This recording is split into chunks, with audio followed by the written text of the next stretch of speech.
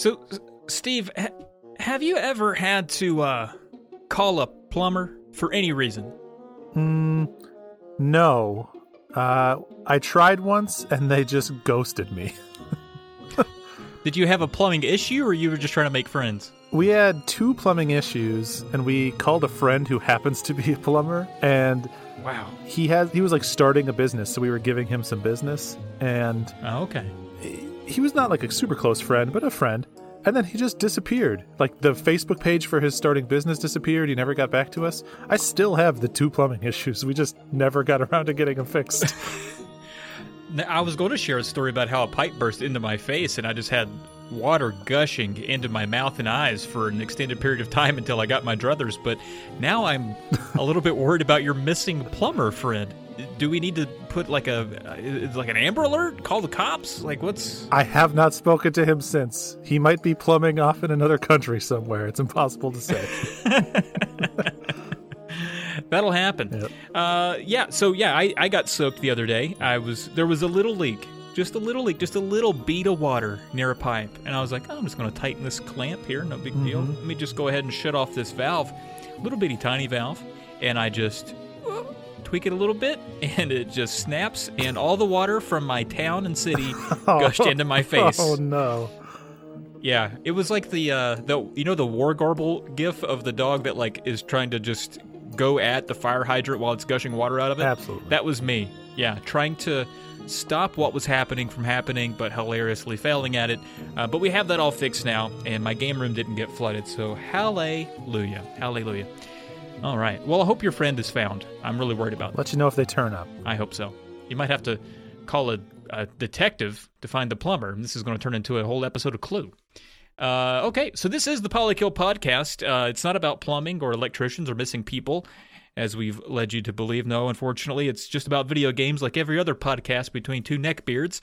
But fortunately, Blink and I, we have Steve, of course, have good hair, which I think is rare among the neckbeard fam. You know, I got a good mullet, little wispy on top. I used some fruit teas this morning, got it pretty moisturized, and you, of course, have a nice little, what do you call that, a coif? Yeah, freshly cut, in fact. The lady cut my hair for me not but 2 days ago. Wow, a little post-Thanksgiving haircut. And I was giving thanks for her doing it. And there you go. Man, giving thanks all year round. That's great. This is episode 7 of season 2 here of the Polykill Podcast. And let's just jump right on in here because, you know, it's that time of year where there's not many games coming out, but there just so happen, thank God, to be a massive set of delays for a particular game so that we can fill this segment. And that's Cyberpunk 2077. I gotta say, I don't know if I'm as excited as I was previously. Are you stoked? So I put it on here. I have complicated feelings about it. Normally, I don't go in for the open world, like these huge, enormous open worlds, like your Witchers and your Skyrims and stuff. I get tired thinking about them. But this one, I specifically told myself 3 delays ago. I was like, this one seems cool. I'm going to get in on the ground floor. I'm going in hard day one. I'm going to be one of those guys that plays this nonstop, talks about it. I want to experience that one time. And now a couple delays later, I'm like, well, I mean, it's only the PS4 version. The PS5 version's not out yet. It seems like a lot of work. Maybe I'll wait. I don't know. So who knows? Yeah. I lost some steam too, and it's no fault of the delays really. Yeah. I'm okay with the delay. I'm not a big baby about that kind of thing, and I don't typically get a game brand new anyway. This will be the first time that I've we'll be getting a game day one since it's just been a while. I just don't do it very often. I was like you. I think I tried to manufacture some hype for it because I knew it was going to be a big thing. Everybody was talking about it, and most of the time, for things like Destiny or just some of those big things, Anthem, I don't care about those types of games, so I always feel left out. Yeah. And I knew Cyberpunk was a type of game, an open world RPG with a real thick story and some nice 80s aesthetic. I was like, now this is something I could really get in on, and maybe I can be in on the conversation as it's happening.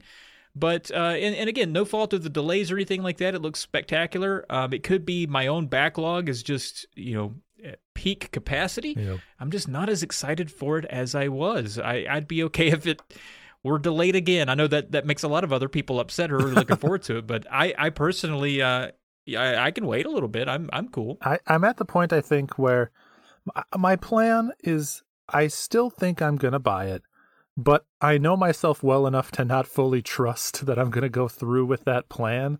I have enough seed of doubt in me to check myself, and it'll come down to the hype cycle. If the Discords are blowing up, if the tweeters are blowing up and everybody is talking about how amazing it is, I'm susceptible to that. I'm only human. I want to be involved. I want to raise my hand and say, hey, I want to talk about this with you guys. Can I come play with you?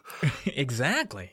Which is the joys of having a video game podcast. No one actually has to let you speak. You can just do it and record it. Yeah, it's very nice. That was my cheat through life is just record it and make them play it, and then you don't have to speak up.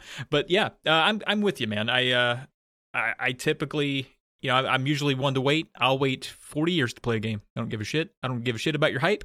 But I thought I'd try it this one time, and so far it's kind of backfired. But because I pre-ordered it, I will probably, knowing me, try to justify all of that because I assume the price, like any game that's not Nintendo, will drop immediately as soon as it hits shelves, and I don't want to start playing it when it's going for $19.99 on Cheap Ass Gamer or whatever. Yep. I need to play it while it's worth the amount I paid for it. So that's just some inner psychological warfare I play on myself. But we'll see how it goes. I'm sure maybe when I get my hands on it, it'll be different. We'll see.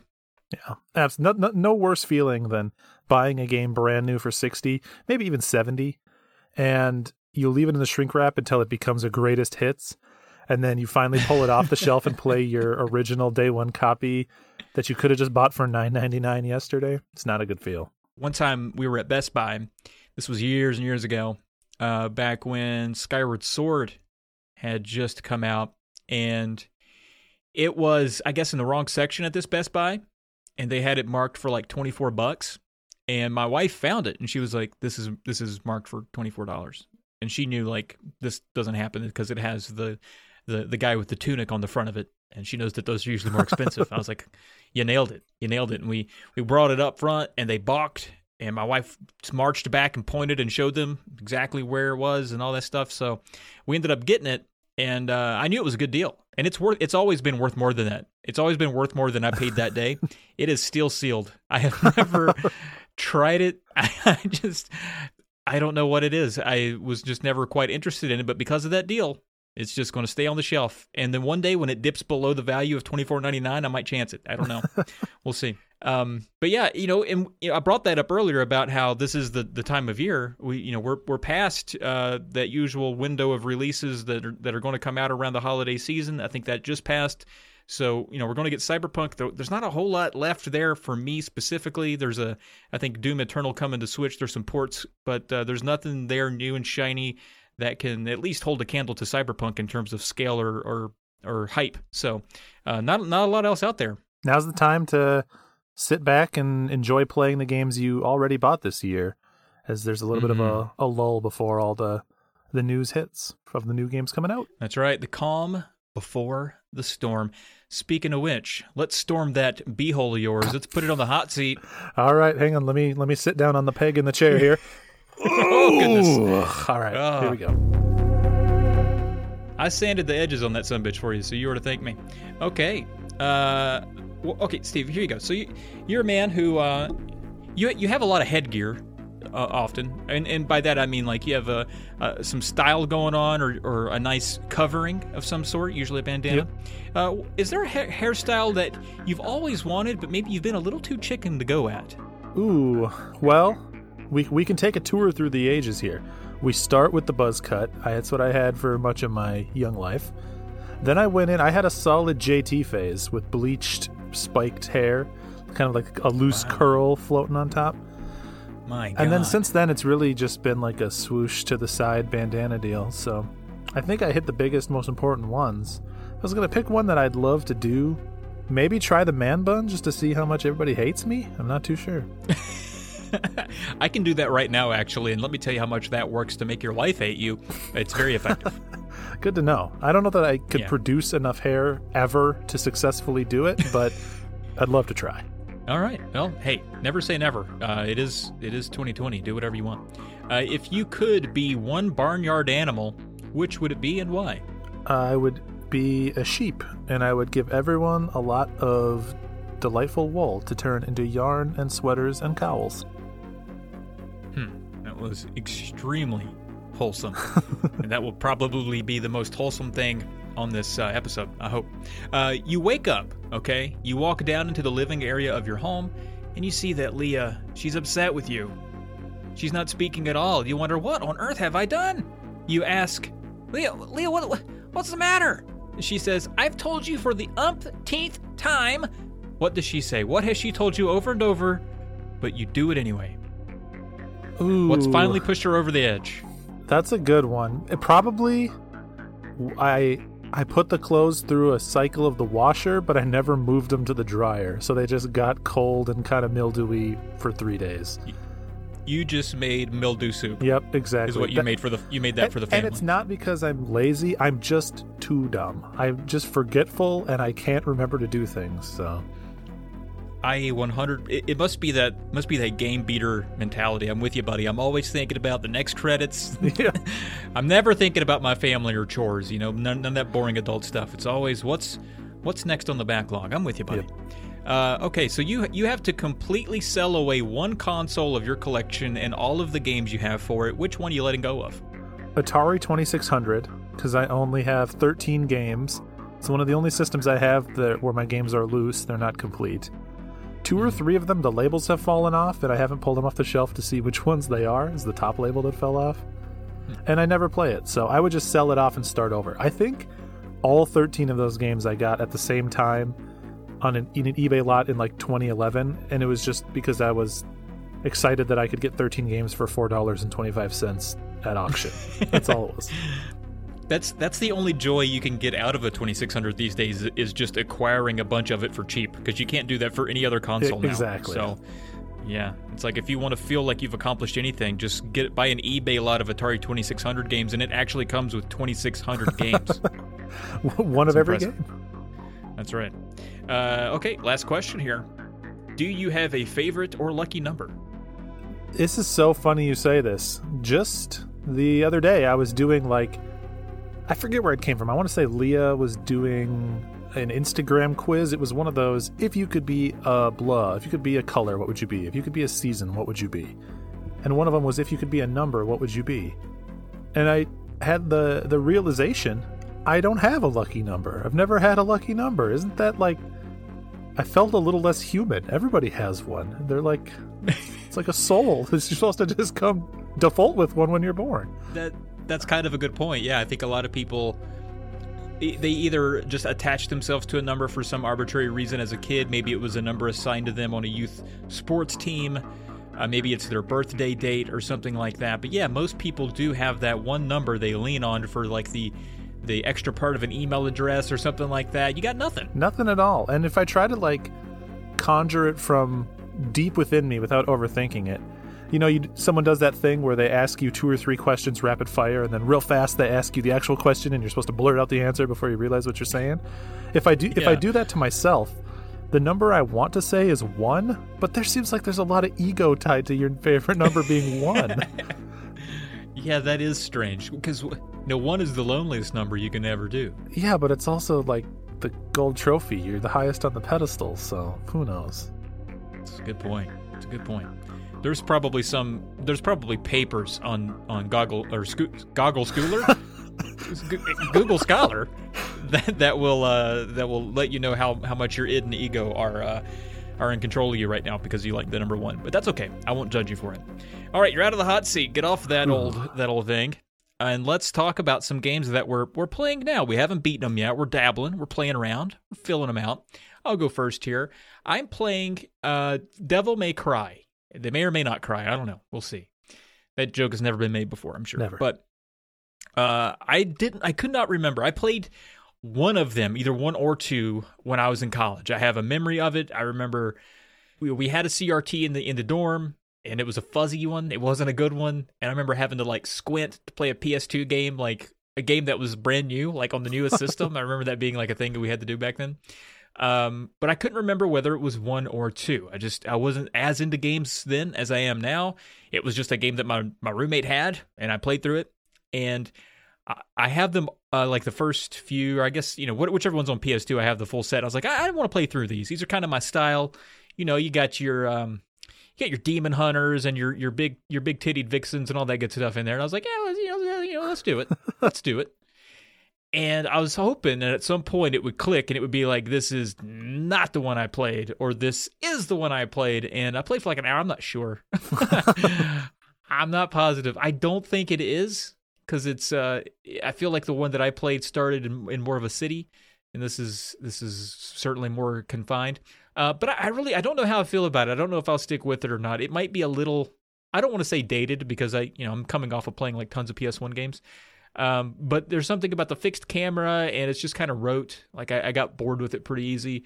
But it was kind of neat to know. Like, I didn't know what Devil May Cry came from, and it's the name of a bar in the game. Mm-hmm. I didn't know that. Like, you see that right out of the gate. I always thought the name was kind of dumb, but now that I know what it's from, it's less dumb for sure. But is this a series that you've put a lot of time into, being a PS2 guy or a PlayStation guy? So I've beaten the PS2 trilogy of them. It's one of those. So Devil May Cry was one of the first games I got on PS2, and it's one of those games where I beat it, and I would say I like it. Like, if someone came to me like, hey man, you like Devil May Cry? I'd be like, yeah, it's a good game. You should play that game. That's, one of my favorite action games on the PS2.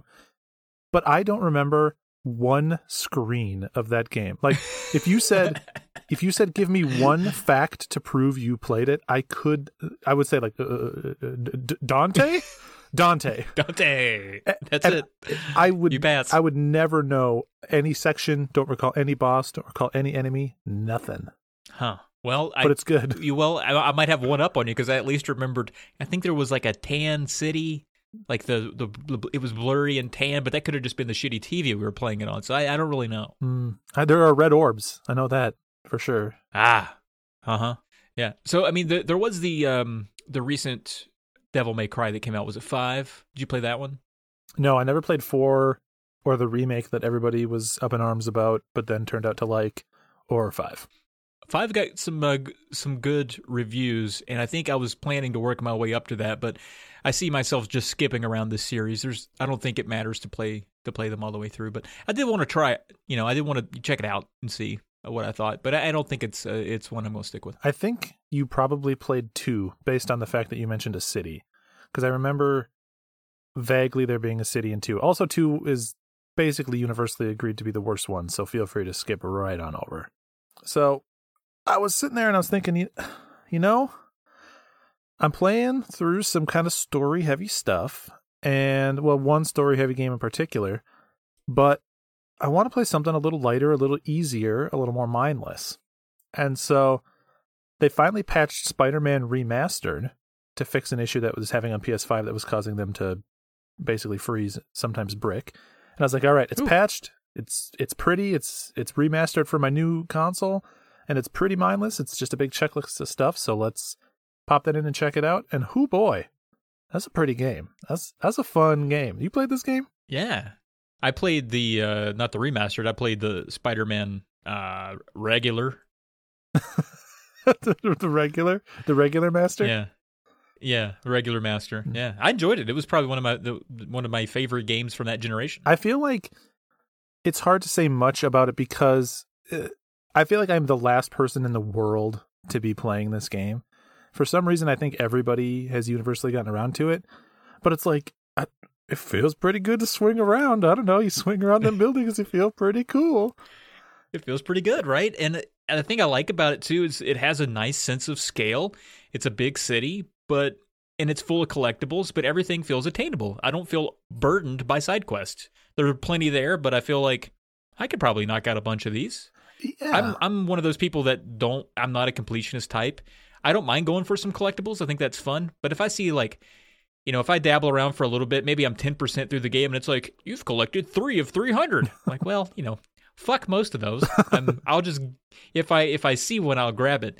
But in Spider-Man, I felt toward the end of the game, I'm like, okay, I just got a few left. I'll go out of my way and spend a couple hours looking for these. Yeah. And that made it a lot more fun. I felt like I got a lot more out of that game than I get out of most games, not because it had more, just because it had the right amount of more. They do something really smart, too, where not everything is available for you to collect or for you to do right away. You do a couple story missions, and one of those will finally unlock like one type of collectible. The backpacks will appear for you to go seek out and find, or research stations, which are kind of like weird side quests, will show up. And so you can get into a flow really easily of do a couple of missions, and it'll unlock that type of side quest, and then you just kind of do all of that type of side quest as soon as it becomes available as a way to like mentally reset, and then do some more story, do that again. And I actually fell into that loop so hard that I'm at the point now where I have done every side objective in the game, and I'm just basically mainlining the last 3 or 4 main missions, and I think I'll get the platinum when it's all said and done. So now that's a good feeling right there. Yeah, feels good. And what I'm really excited for, honestly, and kind of the main reason I played the remaster, is I'm excited to pop in Miles Morales, which is the new one that came out on PS5, because it's the only PS5 game I picked up at launch that I haven't popped in yet, and I'd like to get around to that game before the end of December so that I can keep it in my head if it is good for, is this a top 10 of 2020 type of game? Good on you. Speaking of great games from this past year generation, this current one that we're, I guess saying sayonara to at the end of this year, I finally have started The Last of Us 2. I'm loving it, absolutely loving it. It's one of those games that I think exceeded my expectations because I played The Last of Us. I played the remaster a little late, and I don't know, probably 2018. So a few years after it had come out, so it's still kind of fresh for me. There were some things about it like that I'm noticing with this one that I'm like, holy shit, this game is just so it's somehow better than The Last of Us. And you could say all day about how well written it is, and I think it's great, but the conundrum that I'm having with it is, and I think you alluded to this on one of the first podcasts that we did together, was it is a heavy time. Yeah. It's a heavy time. Like there's not, it's structured a lot like a modern thriller TV show where there's action, emotion, cliffhanger, and kind of repeat. And so a play session, and there's no chapters. So a play session is it goes on and on and on. You never really feel like you can stop or should stop. And I face that constantly. So when I start playing, it's really hard to pull me away. It's like when I take a shower. Like sometimes I'm like, I don't want to take a shower. But then when I get in there, I can't get out of there. I fucking love it. It's hot water, playing with my balls and stuff. It's great. But the thing, that's kind of the way The Last of Us is, except I'm not playing myself. But I can't pull myself away from it. But to get me to jump back in is hard because I'm like, I don't know if I'm ready. It's such a, if I've had a hard day at work, the last thing I want to do is go through one of those heavy, narrative twists or turns, or I don't want to be sad, or scared. I just want to chill. So it's been kind of tough for me to make it a perfect night for me to want to jump back in. And I think I probably did allude to this last time, but that same problem cropped up twice as hard because Leah's was watching me play through it. So not only did I have to be in the mood for it, but she had to be in the mood to experience it too. And you go through that loop of like tension and anticipation. Like you go through some really intense part and you have the adrenaline that pulls you through it until you finally hit sort of that like lull story section. And then all the adrenaline flushes out of your system and you're like, and you'd think that'd be a good time to jump off, but that's where they hook all the little story bits that are like pulling the mystery thread along. And so you're like, well, I'll just play, just long enough to see where this goes. And where it always inevitably goes 100% of the time is to a really tense scene with a bunch of action like every other time. And so you just keep rolling in the hamster wheel. There's nothing you can do. I know. And it sounds like we're complaining about it, but I think it's just a perfect recipe. Yeah. And I'm digging it. I'm digging it a ton. I'm glad I'm not alone in that, though, and that it's quite the, I have to do some psycho gymnastics to get myself ready for a session. And then, like you said, once the adrenaline flushes out and they're doing the cutscenes, you think you should stop. But that's when you've been most comfortable for the last 30, 45 minutes. You're like, whew, let's just pillage around here and look for pills and talk to people for a minute and chill out. But then, like you said, within 10 minutes, now your shit hits the fan again. So, yeah, good stuff. I'm loving it. I'm not far in. I'm like, all of that opinion came from about 5 or 6 hours in the game. I think I'm maybe a quarter of the way through. So I got a lot more to deal with. All the best parts are the entire game. So just keep going. Yes. All right. So I've got 2 more here that I'm working on. First up is one that I just popped in on stream, and I started playing, very timely, the original Shadowgate on the NES. Only 25 years late. Although I think there was a remaster of this one not too long ago. Yeah, I thought you were going to actually be talking about that one. I just got it in the mail from Limited Run. I was like, I was going to ask how this is, but you're talking about the one that came out in 87? Oh, it actually is timely. How about that? I set myself up for a joke, but it turned out to be true. No, I was just looking through the NES games, and I was thinking, I've been in the mood, and I've talked about this before, but I've been in the mood for something that's slow and kind of like requires a lot of tracking or effort, or basically I want like Phantasy Star or something where you are drawing out the map to the dungeon on grid paper yourself, but I don't want to play Phantasy Star. And so I've been thinking, what do I own that I can stream that sort of hits that feeling? And so Shadowgate seemed pretty good because you're going from screen to screen. You can sort of map out the dungeon, and it's a lot of like much slower, more meticulous, more considered action than most of the other platformers and stuff on NES that I've been playing. So I started it up. I got kind of far by my standards. I mean, previously when I played this game, I've never made it past the second screen. So getting to like the 10th screen is pretty good in my book.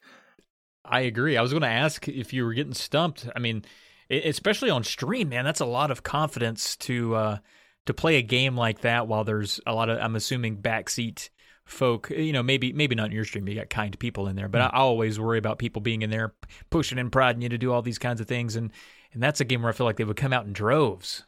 Yeah, and there's a lot of risk of someone spoiling it for you, or you can just not know what to do for 45 minutes and just sit there and tread water while everyone leaves the stream. But I don't know. I think in a game like that, I'm so not the type of person that normally would take the time to beat something like that. Like I enjoy point and click adventures. I enjoy puzzle games and stuff, but a lot of times I'm tempted to look at a guide or like figure out where to go next, nudge me along a little bit. And if you do that in a game like this, I think you kind of lose some of the appeal of it. Like getting stuck and smashing your head against it and really thinking hard about it is sort of the point. And so the stream is my opportunity to force myself to play things at a pace slower than I otherwise would, because I'm not necessarily racing to beat it and get on to the next thing. So in that way, I do think it is actually pretty good to do it on the stream. And I don't know, it's just a good game, man. It's very, very creative, very funny. I'm having a lot of fun. That's cool. Yeah, I think that's one I'm just intimidated by, because I think like you, I've tried it and I've tried to get, like where the fuck is that first key? Oh, it's in the middle behind the face. That only took me 2 years to find out. And then, you kind of build and build and build on all of these obscure clues and all that stuff. And I just feel like I just haven't put in the time. But I like what you're saying. Like, I sometimes get in the mood where I'm like, I just need to get, for lack of a better way to say this, intimately involved with a really tough game and learn it myself so that I can appreciate it. Because like you said, if I'm playing that by myself, it doesn't take long for me to, peek at the game facts there on the phone and be like, let me just scroll through the paragraph, see if I can catch a word about the second floor. I wasn't even thinking second floor. Let me go up there and poke around. But yeah, I kind of like that too. So I'm glad you're enjoying it, man. That's great. I should pop in and check that out, because I've not seen past the fifth or sixth screen, I think. Yeah, you're on the 10th. I'm on the 10th. I mean, it branches a little bit, but I've seen 10 unique screens. So my God. Yep. Good on you, buddy. That's good. That's dear to my heart because it's an NES game, and I'll probably one day have a little NES friend on it. We'll see. A game that I'm actually going to retire. I don't do that often. Wow. I try not to anyway, but hey, it happens. Sometimes they just beat you, Yeah. But that's Outrun 2006. We all remember 2006. What a year that was, We're halfway through that second Bush administration. We are. What else happened? Boy, not to give up my age, but I just graduated high school. You were out there graduating from the old high school there. I was a year away from graduating college for the first of 3 times.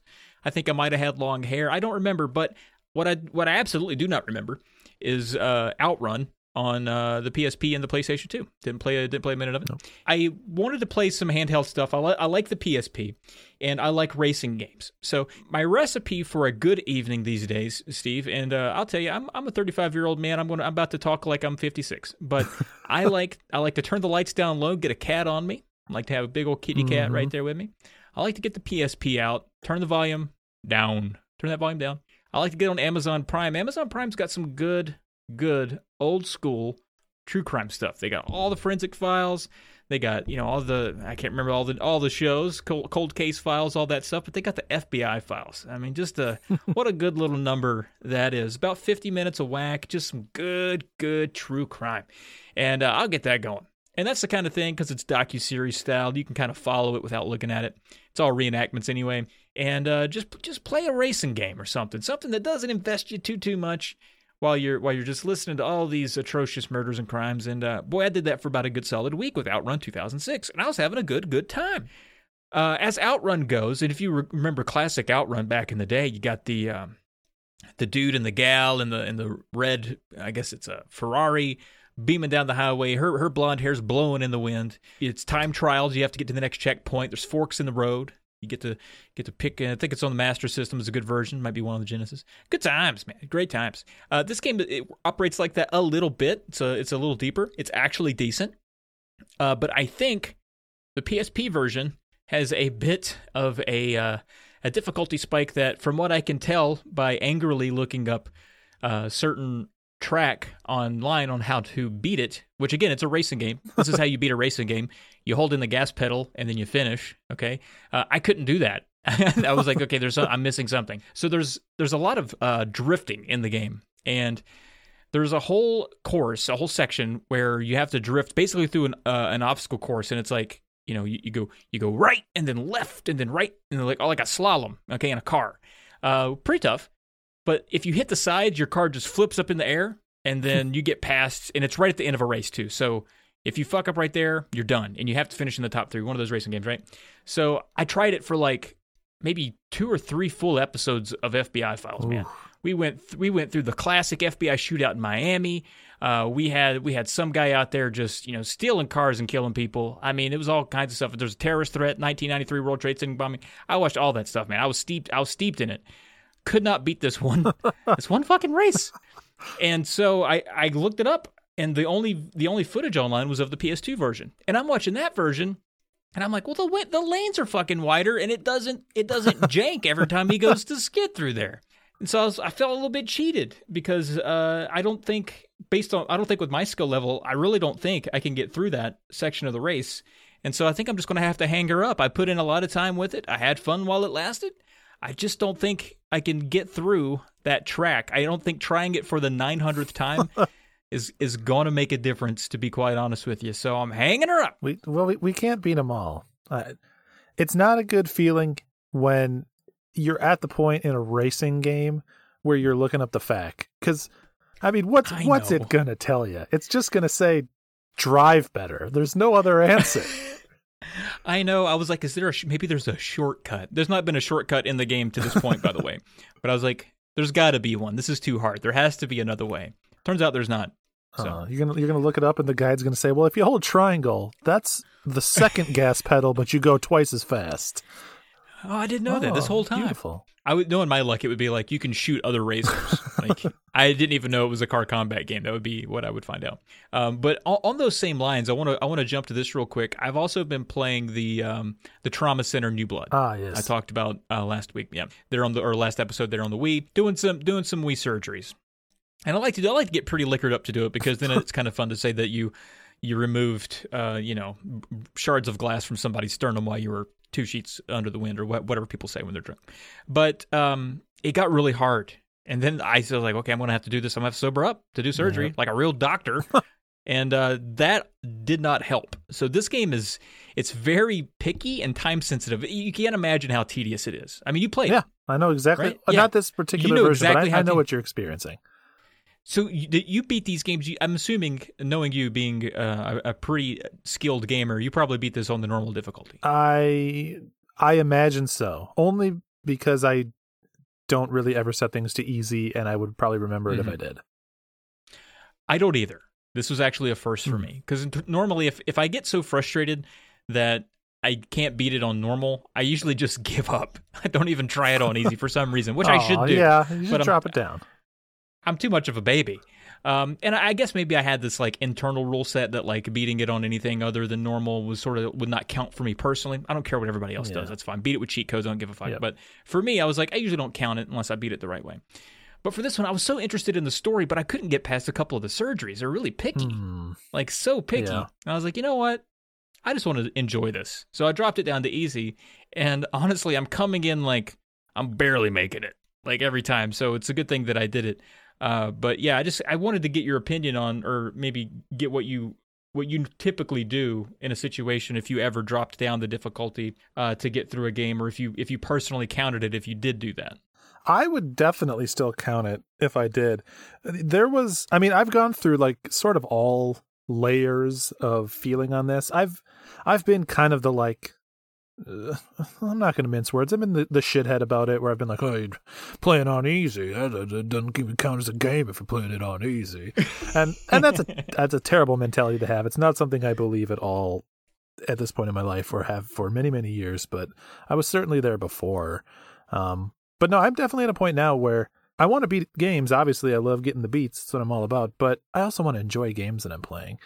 So if I need to drop it down, I'll just drop it down. With Trauma Center, a game like that, I know exactly what you're going through, because it's the type of game where you have like a life bar, or basically you can make a mistake that doesn't end the game for you, but does enough damage where you know you can't do it anymore. And so that's particularly frustrating when you have to like call it yourself and restart before you actually fully fail. So I hate that. Yeah. No, just drop games down to easy. And then as a side note for any developers out there, just don't have trophies tied to difficulty. Just let me get all the trophies on easy, because why are you trying to gate people out of getting their trophies? Come on now. Come on now. That's right. Well, and another thing too, I like that this game does this. It's mission based. So every time you get a new surgery, you get, but you get to select the difficulty every time. So by dropping or changing the difficulty, a lot of games don't let you change the difficulty at all once you're in it. Yeah. They're like, all right, this is it, buddy. And maybe there's some reason for that based on the type of game it is. I don't really know. But I like this one in that it's like, you drop it down. If you're having a little trouble, drop it down to easy. And then maybe next time you drop it back up, kick it back up. So I do like the options, but I'm kicking her through on easy because I don't think any more people should die on my watch. That's what I'm saying. Yeah, I mean, you even went through all the effort of sobering up, and it still wasn't helping. So. I know. Did not. If anything, I was worse because I was nervous. Well, maybe you should get drunk again. I don't know what to tell you. Oh, beautiful. All right, so I was really hoping, I was doing some fast math in my head, and I was really hoping that the name of the game was either going to be Outrun 2007 or that we would be recording this in the year 2019. Because I was going to be like, 2007, that's 13 years ago. Speaking of the number 13. It would have been a good segue. It still is good because I forced it in there, but yeah. But yes, I've been playing 13 Sentinels. 13 Sentinels Aegis Rim is the full name of the game. And, oh man, this game really caught me by surprise. So I don't want to make assumptions about the type of person you are, but is it fair to say you don't know anything about this game? You are right. I know that it's nominated based on its story for a game award, so I know that about it. Okay, and that makes a lot of sense. So it's at its core, it's a visual novel, and it's called 13 Sentinels because there's 13 different main characters, and you experience the story through each of their 13 perspectives. And then added on top of that, there's kind of like a strategy RPG thing that is sort of not really the intention, but the story in this game is freaking bananas. It's so it takes like every sci-fi trope and like mashes them all into one really well written story with a ton of complexity, a ton of weird stuff happening. It's just, Oh, it's absolutely wild. Did you ever watch Lost? Yeah, unfortunately I did. Unfortunately, I love Lost. Are you not a Lost fan? Well, I like the first 3 seasons. Okay. Well, this will still work on you then. Okay. We can talk about that in our Lost podcast some other time. Sure. Imagine Lost, especially in those first couple of seasons where there's all this weird stuff happening, all these mysteries going on.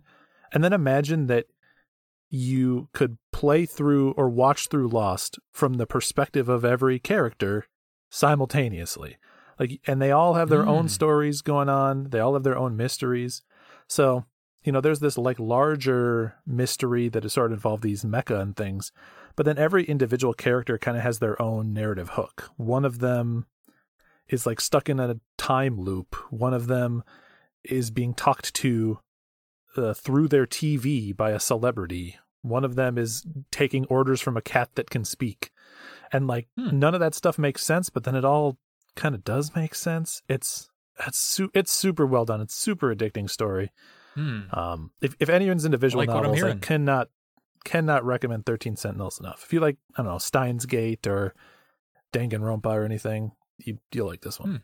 I feel like that title doesn't do a whole lot for me. I couldn't even tell you what kind of game it is based on that. I mean, not that you can look at Shadowgate and know that that's not about shadows or gates, but yeah. So I mean, it's fun to hear a little bit more about it because I've seen some hype and don't really know what to expect. So very good. What are you playing that on? PS4. It's also worth mentioning that this is the most recent game from Vanillaware. So the people that did Dragon's Crown, Odin Sphere. So it's also unbelievably gorgeous visually at the same time. That's one I gotta put on the list. I think I said this last time when it was on the in our coming soon thing. I was like, this is just a title of a game that I would skip right over. I'd be like, that's probably a mech game where I am a mech shooting cities, and I'm not really as into those. There's just something about that title that doesn't do it for me. But I'm saying it's good. I mean, it's literally split into 2 sections that you choose from the main menu. There's all the visual novel stuff that I just talked about, and then there is a mech battling sim in cities where you basically play front mission style battles in a city, and you actually have to hop between the two because progressing into certain levels of missions in those battles will unlock new storylines and characters in the main story. So you do a little of both. Fair enough. Well, I can get over my hate of mechs just enough for this, I think. We'll see.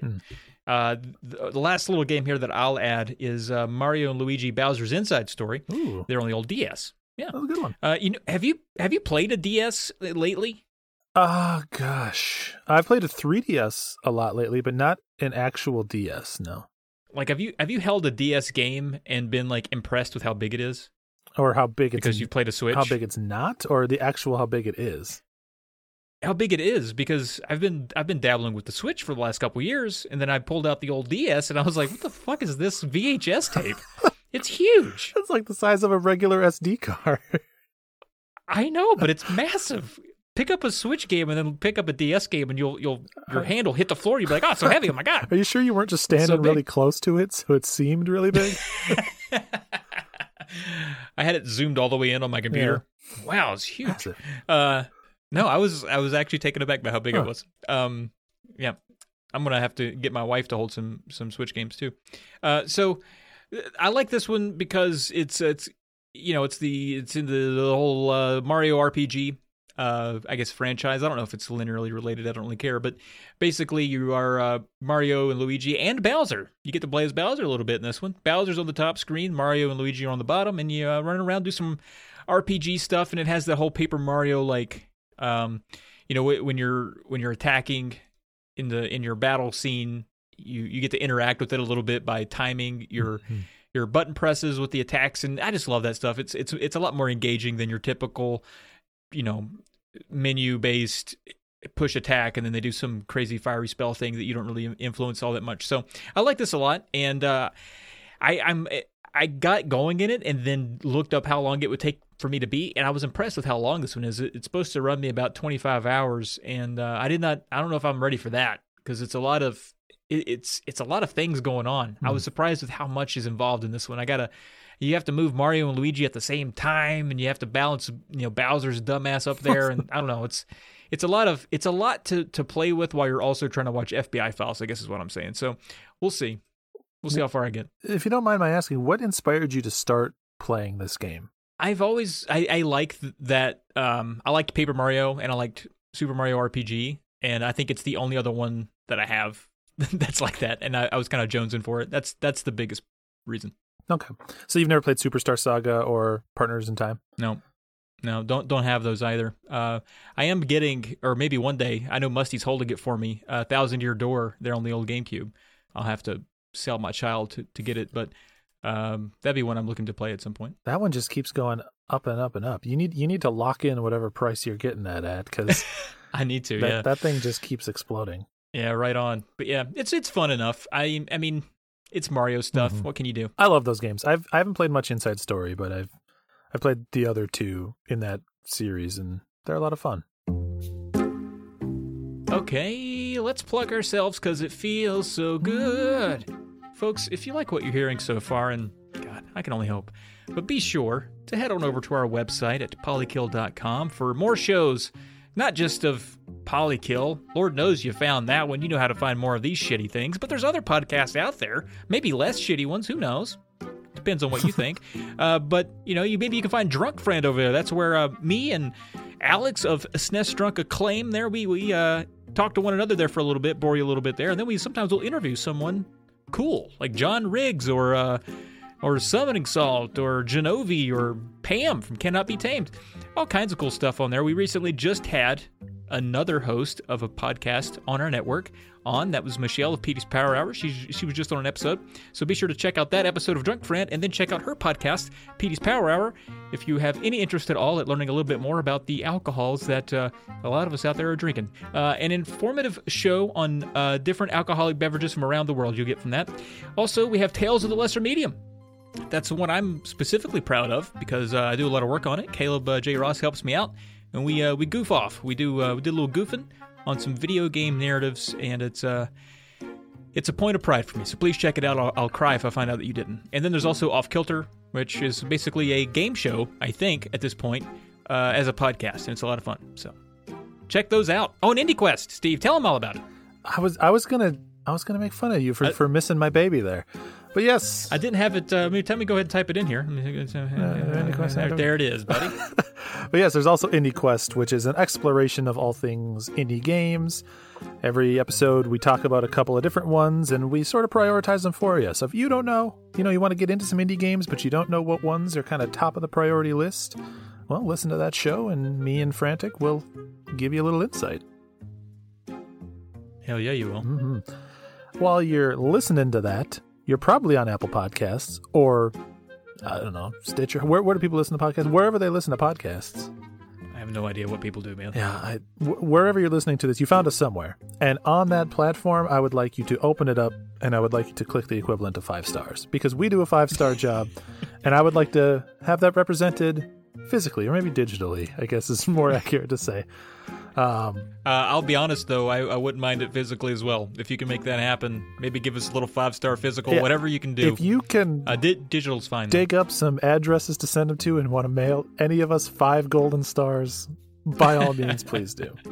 We appreciate that. It helps the show. It helps our emotional state. And just in general, it makes you feel good because you did something small that helped us in a big way. You can also go over to polykill.com and click the merch section for all sorts of different merchandise, t-shirts, mugs, whatever it is that you want to get. You want to get Trav's face on a mug? If you ask for it and you pay probably like $19.99, you'll get it. That's right. There's probably a lot of stuff on there that we don't have that we should. So if there is something on there that you would like, maybe one of these shows here I mentioned earlier in some form or another on something that you want to consume, hold, or pack on your back, like a backpack or some bullshit, I don't know. Let us know. We'll make it happen. Polykill, we also have a Patreon. So if you want to throw money at that old thing, it really does help us out.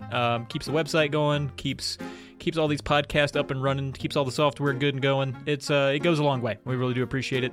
If you throw $1 at us, at least you get in there on that old Discord, and you can hang out with Steve and I, and watch just people just constantly just chide me over bullshit. I am bullied constantly in my own Discord, and I might actually delete it soon. So get in there while it's still around, and you could help out the show. We'd appreciate it. A shout out to the Polykill Discord as well. I know having a Discord is a relatively common thing in the world, and people want to start up Discord so that they're their community, whoever can go to it, and then it kind of is just like a ghost town. Oh my god, not the Polykill Discord. I frequently get annoyed at the number of push notifications I'm getting. And I could just turn them off, but I don't want to. It is an extremely active Discord full of very cool people. So you are actively missing out if you are not a part of it. So please join. I do like that your selling point is that if you'd like to be really annoyed in another way, please check out the Polykill Discord. It's an abundance of riches. I like it. There you go. If you want to reach out to the show, you can do so via email at polykillpodcast@gmail.com and ask us a question. You might just get it read on the show. In fact, our discussion later on will in fact be an email that we got sent to polykillpodcast@gmail.com as proof that it works. It does work, and we did not pay that man to do that thing. No. Twice. But yes, please. We'd like to actually read more emails out on the show. It works well for Drunk Friend. It can work well for IndieQuest. It can work well for any of our shows. PD also accepts emails for her show, so please do that. Interact with us. We like it. It gives us stuff to talk about. Otherwise, we're just looking at spreadsheets and playing video games all week and just manufacturing bullshit to say to one another. Like right now, moving into the credits section, I had to play a game just so that I could have something to talk about, and I played Christmas Nights into Dreams. Blink, I'm going to have to ask you, have you played the proper Nights into Dreams there on the old Saturn? I have played them both. I actually have a tradition of, for the last 2 or 3 years, playing through Christmas Nights into Dreams right around Christmas time. I know it's a relatively common tradition to have in the retro community, but yeah, it's a perfect game to pop in on the 24th if you have some free time. Well, here's 2 things I didn't know about it. One, I didn't know that was a tradition at all. No one included me in on it. No one sent that email to polykillpodcast@gmail.com. And I also didn't know it would take less than a full glass of boozy eggnog to finish. Yeah. I tell you, buddy. It's a nothing. I poured me a tall, knock me on my ass glass of boozy eggnog. I mean, I was kind of keying in on a heart attack there. I was like, let's get her done tonight. And I said, what would be cool? I just picked up this game. I picked up the physical edition of I have a separate note sheet here, and I realized that I didn't spell Christmas all the way. I put Christ Nights into Dreams, which that's Easter.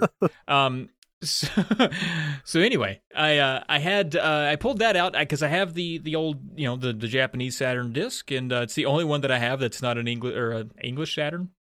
That's not a North American Saturn disc. You know what I'm saying? So one of the CD jewel case ones, and Sega Saturn's on the side in tan. Mm-hmm. I'm proving that I have this thing. I don't know why I'm going through all these links, but I do have this. So I said, let's put her in there. Let's give her an old whirl.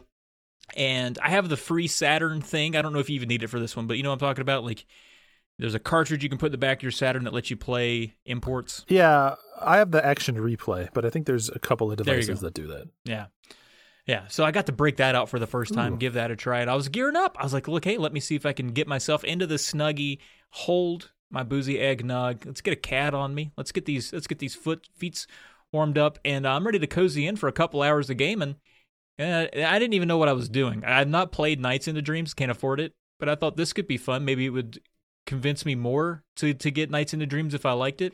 But I don't know what the fuck I was doing, but I got a hey, you did it after about a half an hour. I was like, all right, so shit. I got to get up, get another disc, get all these cats off of me. Get this. I think I have my leg in the armhole of the Snuggie. Oh, man. All right. It was rough. It was a lot shorter than I thought. But, well, hey, we got credits. Counts. There you go. That's a fun game. Whenever I think of Nights, I always think to myself, this type of game, it just does not exist in 2020. Like, it is so uniquely, weirdly of its time. And just so, like, what am I doing? This is so random, and I love that about it. It's so good. Yeah, it's like side-scrolling pinball or something. That's a good way to describe it. I like that. It's weird, but it was fun. I mean, like you said, I didn't know what the fuck I was doing for the first, I was going to say half an hour, but that was the whole time I played it. For like the first 10 minutes, I was like, am I doing good? I think I'm doing good. It's not mad at me. Okay, let's just keep doing what I'm doing. I don't know what I'm supposed to do. So it would probably help if I had played the proper version, but I had not. It's just a reskin of the first world of the the actual game. Mm. But that's what makes it a perfect Christmas game. Because, you do everything. Maybe you go visit your family or something on Christmas. You come home that night after gifts and eating good food, and you have a couple hours before bed. This is me speaking with no kids. I don't have to prep anything. And you're like, oh, I got just enough time to play a little something. Christmas Nights into Dreams. Slots right in. Slots right in. But all right. I beat an older boy here too. This was another one that we did on the stream. DuckTales. I like how we just flippantly refer to our games like it's just child abuse. But yeah, you did beat an older boy, which is good. Yeah, beat's maybe not the best word, but we're here now. This is our life. I flogged a young man. We can't change it. But no, DuckTales, man, that's great. This can't be your first time beating DuckTales, can it? This is. Well, I beat the 20... I shouldn't have started a year when I don't know when it came out. The 20-aught remaster. The one that came out by WayForward not too many years ago. Uh-huh. I beat that one and it was good. So this is my first time playing through the original version. And I mean, the music in this game, it's just all about the music in this game. I mean, the game is fun enough. I liked it. But at first it was actually kind of hard for me. I felt a little lesser because I was playing. I was just dying. I was just dying. God. But then I hit that moon stage. I let the power of the moon theme take me, and I kind of hit my stride. I don't know. Like I poked into each level just enough, failed, was doing bad, and then it sort of just like all clicked for me, and I had one amazing run where I was able to go all the way through. So hell yeah, dude. Hard pressed to recommend DuckTales on the NES in 2020, but I certainly would. It's a fun platformer. I liked it. I did the reverse of you. I didn't play it as a kid. I played it. I got it for a birthday gift, as a birthday gift from my wife. I don't know, sometime probably right around the time the remaster came out, to be honest. And so I played it, and I liked it. I think the first run was a little rocky, and then I did a second run where I did a no deather. I don't normally do that, but I was feeling it.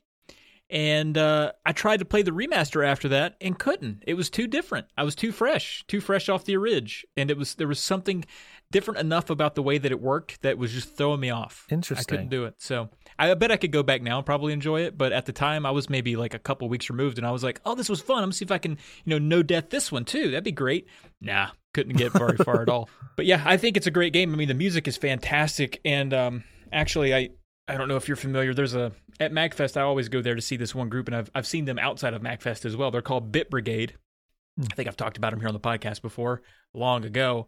But basically, they have a guy, their front man, so to speak, their quote unquote what you would consider a singer, is actually just he's playing the game on stage. He's doing a speed run, and the band around him is playing the level music as he's going through it. They'll play all the transition music and stuff like that, do all that stuff live, and that was one that they had done, and it was fantastic. It was great. I mean, it's great music live. It jams pretty hard, and it's nostalgic as all get out. So, big fan of DuckTales, and I want to tell you, man, I think DuckTales 2, a lot of people don't want to believe this because they're so attached to that original. It was so ubiquitous, and then most children played that game.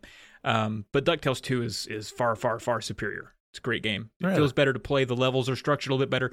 First one's got a lot of slow down moments because you kind of like that bouncy mechanic. Mm-hmm. You just want to hop around. And you get kind of hooked on that.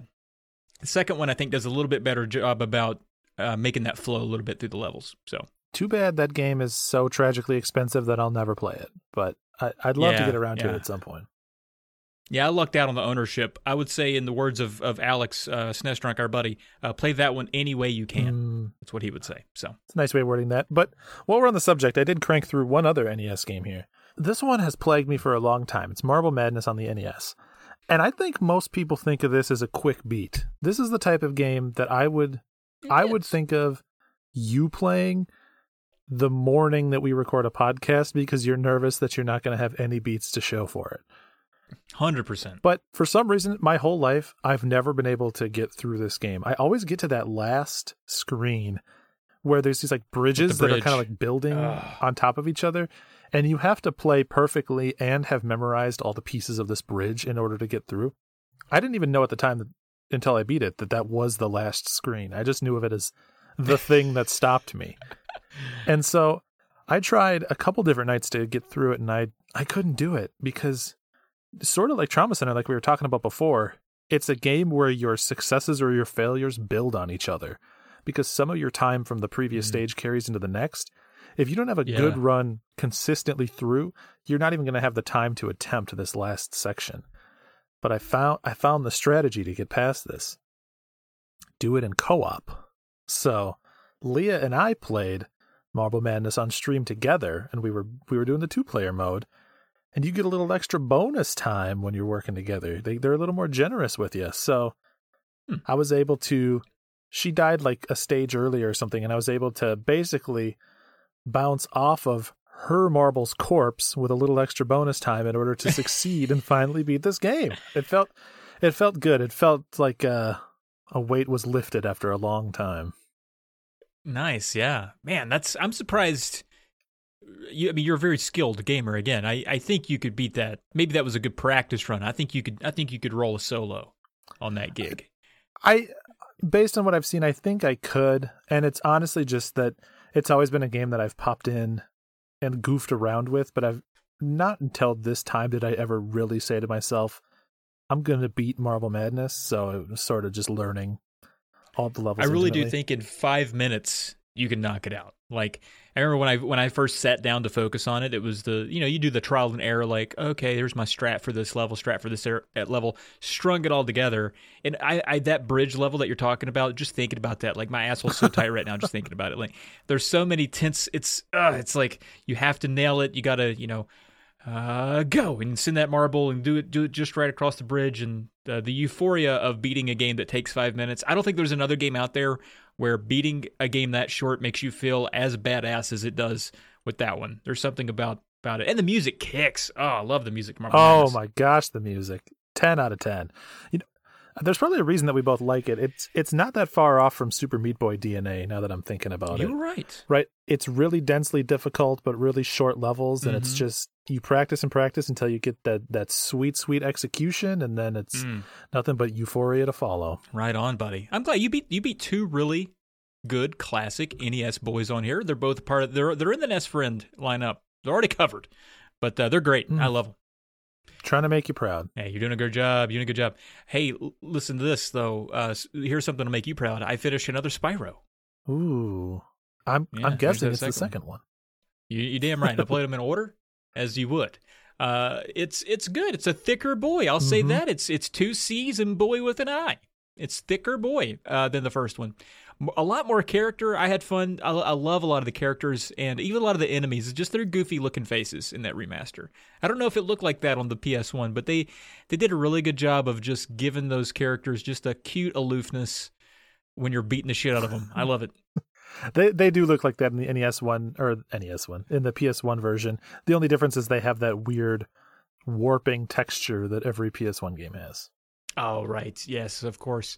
This one has tons of interesting boss battles. The levels are huge, and I might even say that the layout of the levels might even be a tad confusing. There's portals all over the place. I was like, have I been there? Have I done this one? I can't remember what was that one. If I go in here, do I leave this whole am I in a level right now? Like there was a lot of that going on. But again, I'm also trying to watch FBI files while I'm doing this, so it's kind of tough to keep everything in track. But I'm going to take a break before I jump into the third one. I don't want to get any burnout. I've enjoyed them certainly, but I might switch over at some point and tackle something like, I've been wanting to play that Stranger Things game on the Switch, so I might jump into that and then bounce back out and finish Spyro 3. But yeah, what a fun series! I thought I had maybe grown past the point where I could enjoy a collectathon. But I'm happy I'm wrong. I've enjoyed these. They're good, mindless little fun. Yeah, collectathons are so good. You cut me deep a little when you said that, but I'm glad that you came around in the end. I think I had played some, and I can't name them right now, but in the past few years that didn't hook me. And I blamed the whole genre. But Spyro has something about it. It's just fun to play, and so it doesn't really matter what you're doing as long as you're moving around the levels, you're having fun. It's good to save it. Those types of games, and Spyro in particular, they're the perfect game to keep in the chamber for when you don't know what you want to play or you want something lighthearted and easy. Because you can always pop in a Spyro. Like you're never not going to be able to have some fun with a Spyro game. So save it for when you need it. That's good stuff. Oh, yeah. Quick question, though. Have you played the ones like I think there's some like Game Boy Advance ones and some of those, maybe even some spin-offs. Have you played the whole canon? No, I've done the 3 that everybody's done. And then there's a couple that I've wanted to play, like Dawn of the Dragon I've heard is good, and The Eternal Night I've heard is good, but I never went any deeper on any of like the GameCube or PS2 ones or handheld ones. Cool. Just curious. And I'll go ahead and jump into my last one because I'm curious. I think people have heard about Vandal Hearts, and I'm curious to hear what you thought about this when you're going to talk about. So I did finally get around on Vandal Hearts, and I think I talked a little bit last time how I got real kind of stuck there in the middle, and I was like, this game got hard all of a sudden. And I was worried that was going to be there all the time. I was like, this game is going to be hard until the end, which sucked because in the Discord, people were like, oh, you enjoying it? That's one of the easiest games I've ever played in my life. Oh. And I'd be like, yeah, it's super easy. But meanwhile, I'm like, I don't know. It's tough. I might just have to tell them I beat it and then just move and change my name or something. But it turned out just to be those 2 levels. I coasted all the way through to the end, and I don't hate that. I don't need a challenge all the way through. I was having fun. It wasn't like I was, winning each, battle, so convincingly that it was boring. I mean, I had to strategize, but it was rewarding to kind of come away victorious more times than not. I hate setbacks in games like that where you strategize for 40 minutes and then you're like, oh, that very first move I did was bad. Okay. Well, let's run it back and try her again.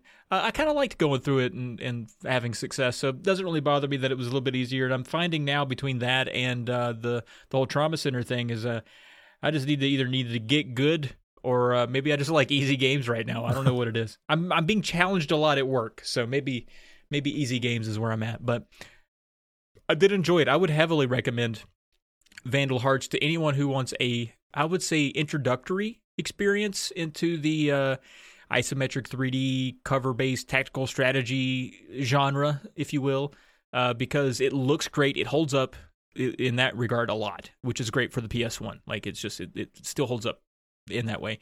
It doesn't.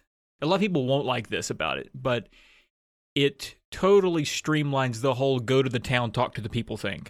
That is all done in a menu. Like you just say, do you want to go to the town? Yes. Okay. Do you want to go to the inn? You click yes. And it's like, who do you want to talk to in the inn? Jim, Teddy, Bob, or Lee? And you're like, so let's talk to Teddy. And then Teddy's little face pops up and he's like, monsters, and then there are mountains. And you're like, cool, thanks, Teddy. And you click out of that and you go to that. So you don't have to like scoot around the town and talk to people, which I know people like that, but it streamlined it for me. Not hardly any of that information fucking matters. I don't need to travel all the way across the town to talk to a guy that's going to tell me nothing I need to know about. So I like that about it, for better or for worse. So it's I thought it was fun. Good story. Did the story do much to carry you through, or are you more there for the battles? Yeah, there were some story moments there that I thought were neat because it'll take some characters away and give them back, and some will flip and stuff like that. So it's kind of interesting, but because you get attached to them and you're like, oh, now they're a dick. That sucks. But it was. I mean, it's pretty cheesy. Oh yeah, that's okay. Cheesy can be good. I'm all right with that. Yeah. All right, I beat one other game too, 3 apiece. That's only fair. We split them evenly this time. I played through the Panzer Dragoon remake. So it's another one where Limited Run did a physical edition that just arrived, got it on the Switch. And I have played the original Saturn Panzer Dragoon, but I wanted to check out the remake, see what it was like. And for some reason, when I got it, I got nervous because I thought I remembered hearing buzz of it not being a very good remake. I don't know if I'm misremembering that, or maybe it had a rough launch and has been patched or something like that. But I played it in. I thought it played great. I mean, maybe he's a little bit fuzzy visually here and there, but ran smooth, played good. It was still just like that classic rail shooting Panzer Dragoon style. A lot of fun. Panzer Dragoon is the perfect. It's like a Star Fox, right? It's the perfect. I have 45 minutes to an hour. I want to play something relatively engaging. And I just want to get through it, and that's always been what that game is for me. So I think they did a pretty good job with this remake. Have you played this or the original? I just got this one in the mail. I haven't played it yet. I'm excited to play it because I have beaten the second one on Saturn. That's a proud piece of the collection. Nice. But the first one, which I have played, I cannot get past the 5th level. Yeah, I have a tough time with that boss. A couple tries, I've not been able to get past him. So I'm hoping maybe have some more success on the remake. I don't know. I don't know the first one intimately enough to know if this has been like dialed down or the enemy patterns have been changed at all. I don't think they have been. but I was able to get through it without breaking too much of a sweat. So I'm confident that you'll be able to make your way through too. Cool. I mean, I usually have no issues up to that point, and then I'm like, oh, now I'm dead. Boo. So, Boo. I don't know. That's One just thing how it I am goes impressed with, and this, I just don't see games do this anymore. When you beat the game, you unlock a push button cheat code. Like at the end of the credits, they say, enter this combination on the start screen to unlock the cheat menu. And that's cool. I was like, why did people stop doing that? Where did cheats go? I want cheats back. Like, cheats are fun. I was so happy. I was surprised to be nostalgic to be entering in a cheat code. It helps that they basically did like generic store brand Konami codes, so it was a cheat code I was familiar with. But I don't know. It's a little thing, but it was just so novel to have to type one in. Yeah, I miss that with all my heart, to be quite honest with you. I've wondered if they do it now because trophies and achievements are so important to people that they don't want people to cheat to get them. But I'm like, well, maybe make it so that, if you enter the cheat code and you play the game that way, maybe you just don't get the achievements. If that's what your problem is. So I don't know, but I do like that. I like a little throwback like that. So that's fun. I like hearing that. Yeah, they got some cool stuff. You can play with invincibility. You can play the game at double speed. So it's cool.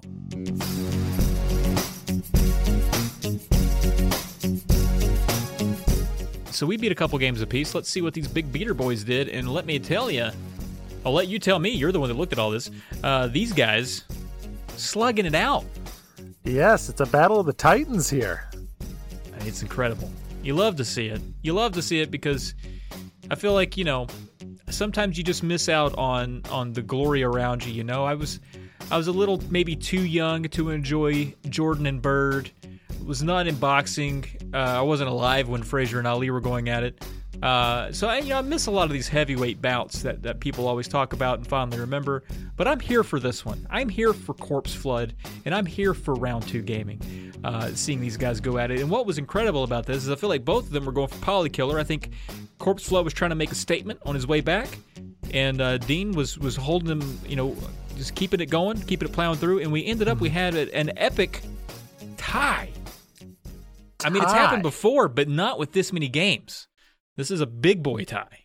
You don't expect when you beat 12 games that you're going to be in direct competition for the Polykiller. If I ever beat 12 games, I'm thinking easy Polykiller week. I've got this. I overshot it by 6 games, Yeah. Mm-mm. I could have saved some of these for Polykiller next time. Yeah. But no, these two guys just beating and beating and beating. So let's get into it here.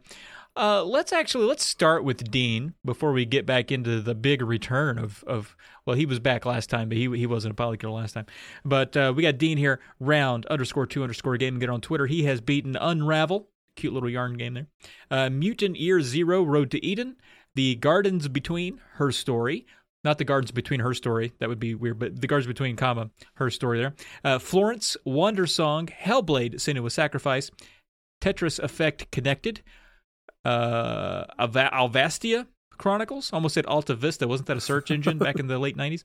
Momodora, Reverie Under the Moonlight, Unravel 2, and Control. Good group of games there. Some of them kind of stout.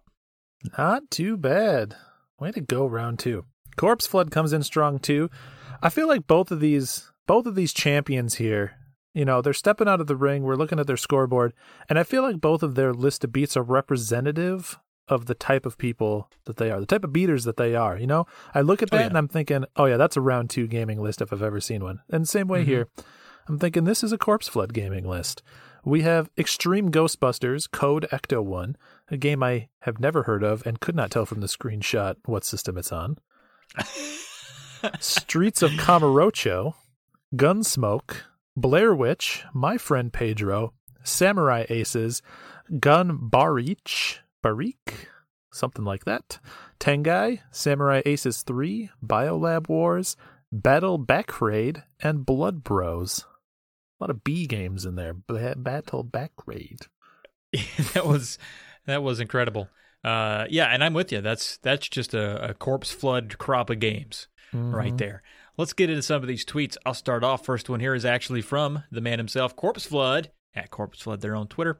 He says, 125 Samurai Aces finally cracked into the Sikyo Shooting Stars Bravo Collection. Is that how you say that, by the way, Steve? Sikyo? I say Psycho. Psycho. That's a company. Psycho Shooting Stars Bravo Collection, and am prepared to lay waste to it in similar fashion to Alpha. And this was the first victim. Nice sprite work and a variety of ships, but forgettable. Tell you what's not forgettable, that this is just beat at number 125 for the year. 125 that's games what that beat. meant. That is, okay. Whew, good way to go, Corpse Flood. Wow. We have what I believe to be a new beater at Red McKnight, a gamer of 2 rounds, round 2 gaming. Hey, Dean, thanks for nudging them our way.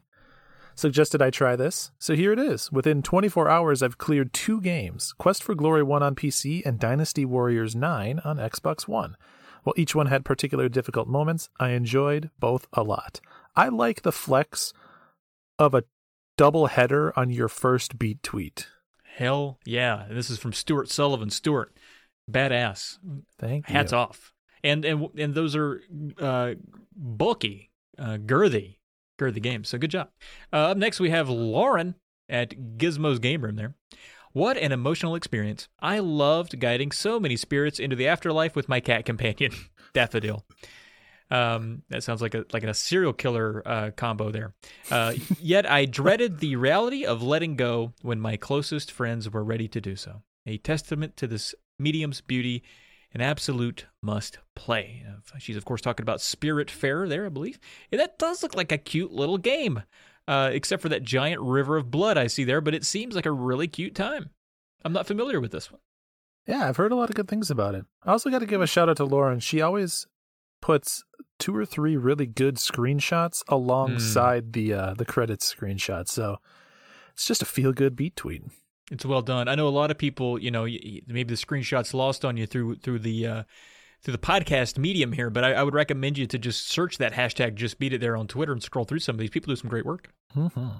Next up, we have JJS Boyce at JJS Boyce. Just beat it on Jeanne d'Arc, a little tactical RPG following a very fictionalized version of the Pucel's life. Shades of Final Fantasy Tactics here, but it's also very much its own thing.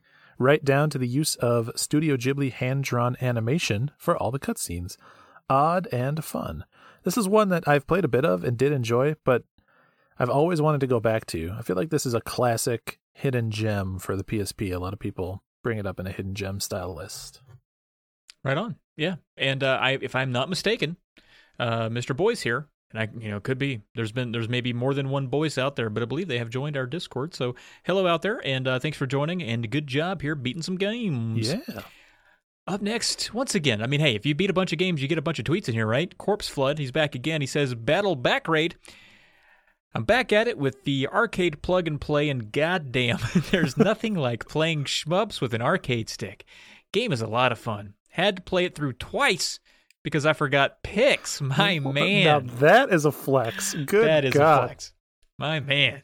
Just beating the back raid right there for us. I appreciate it for the picks there, but in and out point, they're good picks. I like the one here with the reflection of the room he's in, and it looks like there behind him, flood of corpses. So, interesting. Yeah, that's the type of picture that'll get submitted to evidence someday. So. But no, way to go, and I appreciate the dedication there. Hell yeah. Finally up, we have our other Titan here, Round 2 Gaming. Was in the mood for more mobile goodness, so decided to try out Florence. I love the game so damn much. It's a perfect balance between simplicity and creativity, and I'd recommend this to anyone, gamer or not. And I would second that. I have played this one before. It's about an hour long. It's on any mobile device you can play. Good game. Nice. Yeah, I've heard a lot about it. I think it's funny that, as you call them, the two Titans, they're both flexing the speech. They're like, yeah, this is so damn good. They're like Hulk Hogan in it. Like, it's now like wrestling kayfabe between these two guys. They're just out there in the middle of the ring with their shirts off, beating their chest, talking about the games they're beating. I love it so much. So good job, dudes, and good job everyone out there. There's a lot of tweets if you want to see everyone that beat a game. Check them out on Twitter. You can follow us there, and you can see the whole list. Everyone did a great job. A lot of good stuff out there. So let's move into a real quick segment, because I think, man, this has turned into a girthy episode. And last time we gave folks a little extra for Thanksgiving. we're going to give everyone a little extra for that between Thanksgiving Christmas episode before the Christmas episode. So basically, I'm just saying we're getting girthier and girthier, but that's all right. So I told you last time that I was doing a real dumb thing with my collection. Oh, yeah. And I'm still doing that dumb thing, which is getting all of my collections to a number divisible by 5. Why do it? Why not? That's what I ask you when you ask me that. Mm-hmm. So I'm getting close. I've made some ground on some. I'm taking the opportunity as much as possible to not get trash games for stats, right? I'm trying to be very strategic. Like, okay, I'm aiming for cheaper because I have to get a bulk of games right now. I have, at this point, less than a month. And to be honest with you, I don't know that it's going to happen. But I'm trying not to just get all of like the hockey games. I'm trying my best to get some good stuff. So I only needed one TurboGrafx game to get to 10. I went after Bonks, right? I got a good one. Yep. Yeah. But at the same time, I only needed one 7800 game. I got a game about hockey. You know what I'm saying? So like picking my battles here a little bit. What's really going to kill me? There's 3 systems out there that are really going to smoke me. One is the NES. I'm way too far in at this point. What I have left, what I don't have, it's just pricey boys all the way down the list. Same with the N64. Only like a handful of those. The ones I need are just, I need 3. And the ones I need, I can get few that are in the $20 range. That's $60 all said. That's a lot of money. That is. That's a lot of money. Yeah. I'm trying to nickel and dime my way through this this thing. But the thing that's going to really kill me is the 32X. I got to get 4. I have 6. I might just sell one to buy an N64 game with or something just to make it work. I don't know, but there are not 4 cheap games on the 32X. No. There's just not. If you already own, like, I think there's a golf game and maybe is Tough Man Contest on there, I think. Those might be the only cheap ones, but the Virtua Racing or whatever. Yeah. Good luck. Yeah, so I'm kind of screwed, but I got to say, it's a little fun. It's added a little zest to the collecting in that now I'm playing with numbers, right? Like I'm looking at lots. I told you this last time. I'm doing lot math. Got this one, don't have this one. What's that equal? That would give me 11. Fuck that, can't do it. Like it's really added a wrinkle to collecting that is for whatever reason fun, even though I'm just throwing money. I'm basically taking a bucket of money and dumping it out a window. That's what I feel like I'm doing. Here's what you do. Buy whatever lots you want, and then anything over the multiple of 5, put into a package. December 31st, drive down to your post office, mark that package to ship to your address, and set it in the mailbox. You don't own those games come January 1st. You've met your goal. And then they arrive in the mail. Boom, a gift from yourself from the past.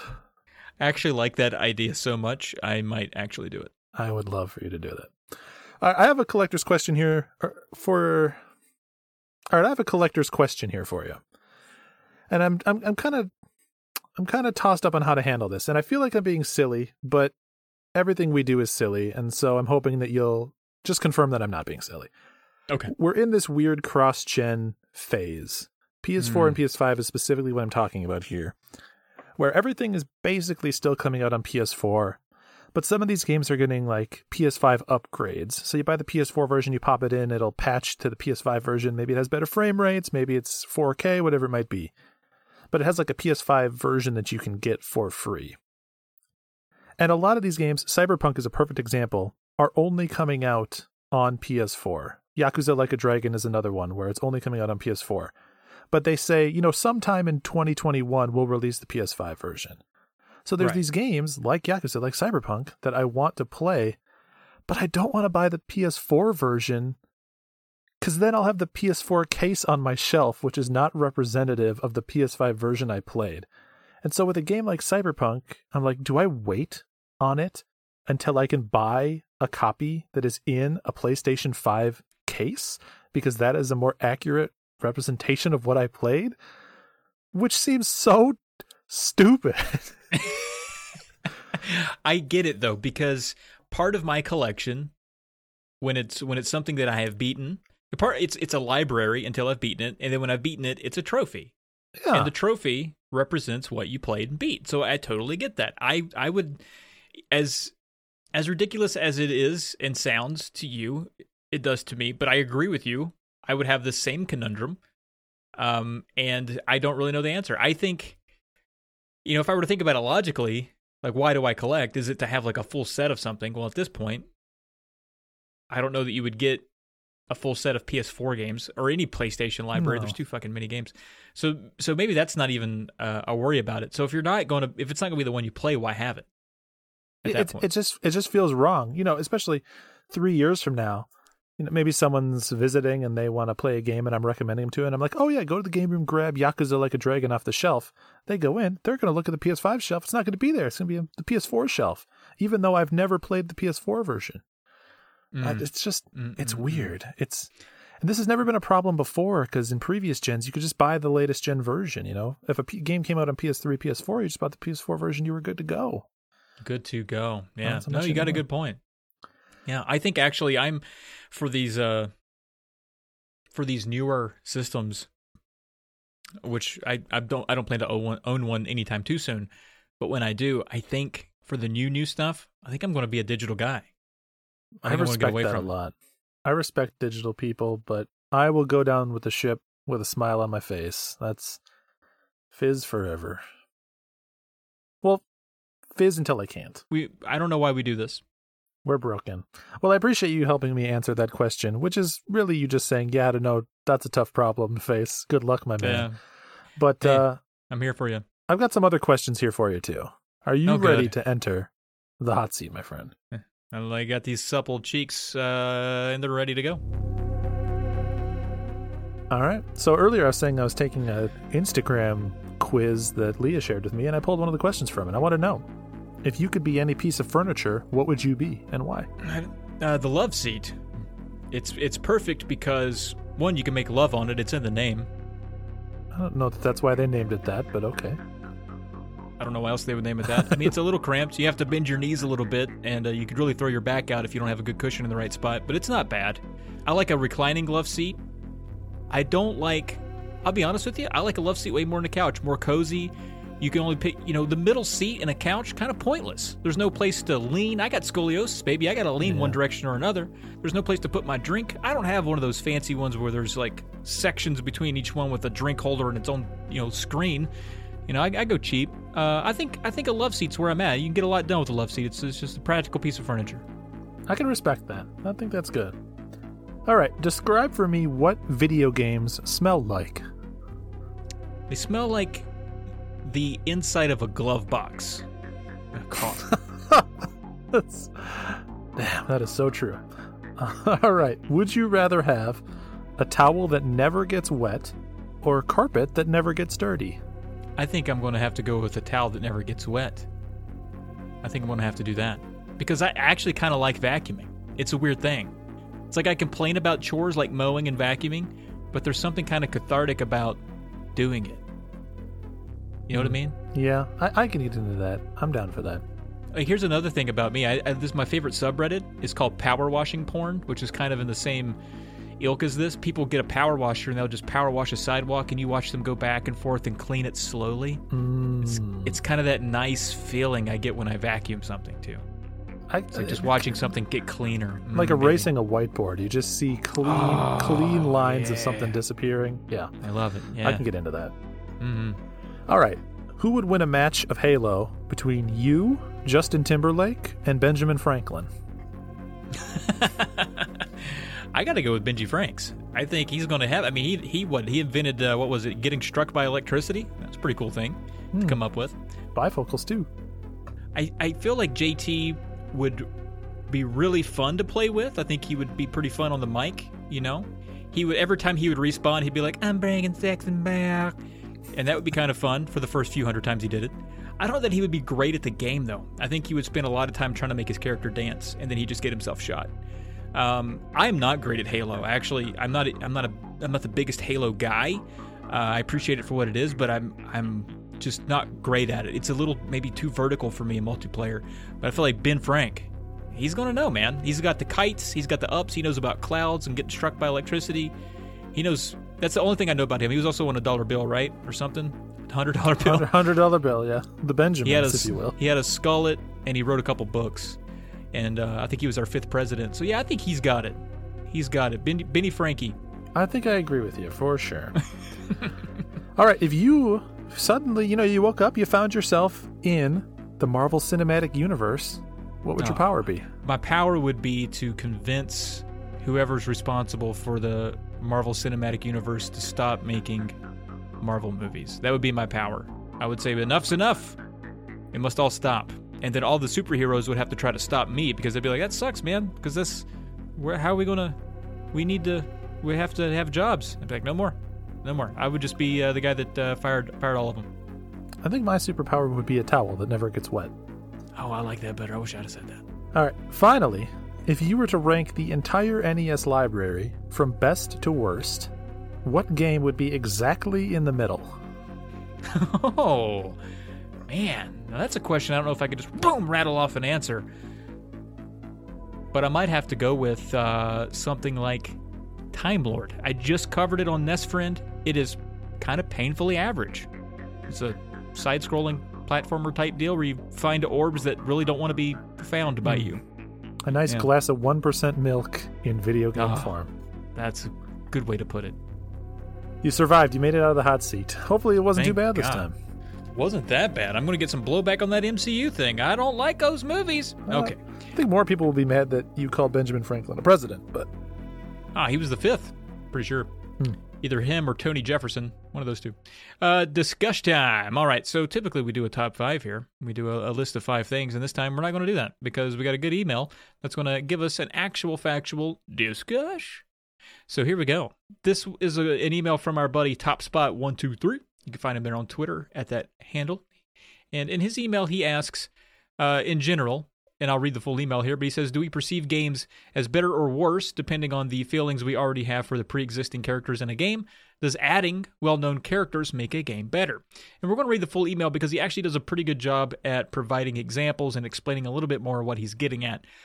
He starts off the email here with some kind words for Blink. He says, I just wanted to drop a quick note to let you know that I'm loving the second season of the podcast. Blinkoom, a.k.a. Steve, is quick-witted and very knowledgeable about even obscure games. Trav needs someone like that to counterbalance him. Har, har, har. And that was his words, har, har, har. I actually did not laugh when I read that. I thought it was awful. I did. Oddly enough. He then goes on to say, I have a question to pose. Could perhaps be a topic of discussion. Well, here we are, TopSpot. He says, as gamers, we often discuss the value that good graphics, music, or story add to a video game, even though on their own they may be insufficient to carry an otherwise mediocre play experience. But what about the value of having familiar characters in a game? Do we perceive games as better or worse depending on the feelings we already have for those characters? I'll give 3 examples to better explain what I'm getting at. Tetris Plus is a cute Tetris variation wherein the gameplay gimmick is that there is a small professor character pacing in the well. You have to manage the blocks in clear lines to try to get him to drop to the bottom layer so he can escape. It's a clever twist that doesn't stray too far from the core Tetris design like several variations at the time did. I've long thought that Nintendo should have swooped in to publish this game and replace the unknown professor character with an explorer Mario. And, with nothing else being different, I think I would have a higher opinion of the game, and I don't think I'm alone. Naughty Dog's first game following their Crash Bandicoot games was Jak and Daxter. Ignoring where the series went with the characters and gameplay, if you just look at the first outing, there isn't much from a gameplay perspective that separates the first Jak game from what could have been a full open 3D Crash Bandicoot outing. By and large, all of Jak's attacks are the same as Crash's.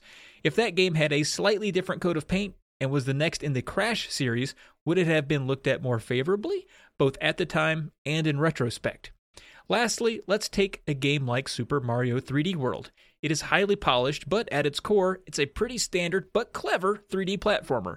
If instead of being a Mario game, it was a mascot animal game published by a lesser-known company, would it have risen to any acclaim?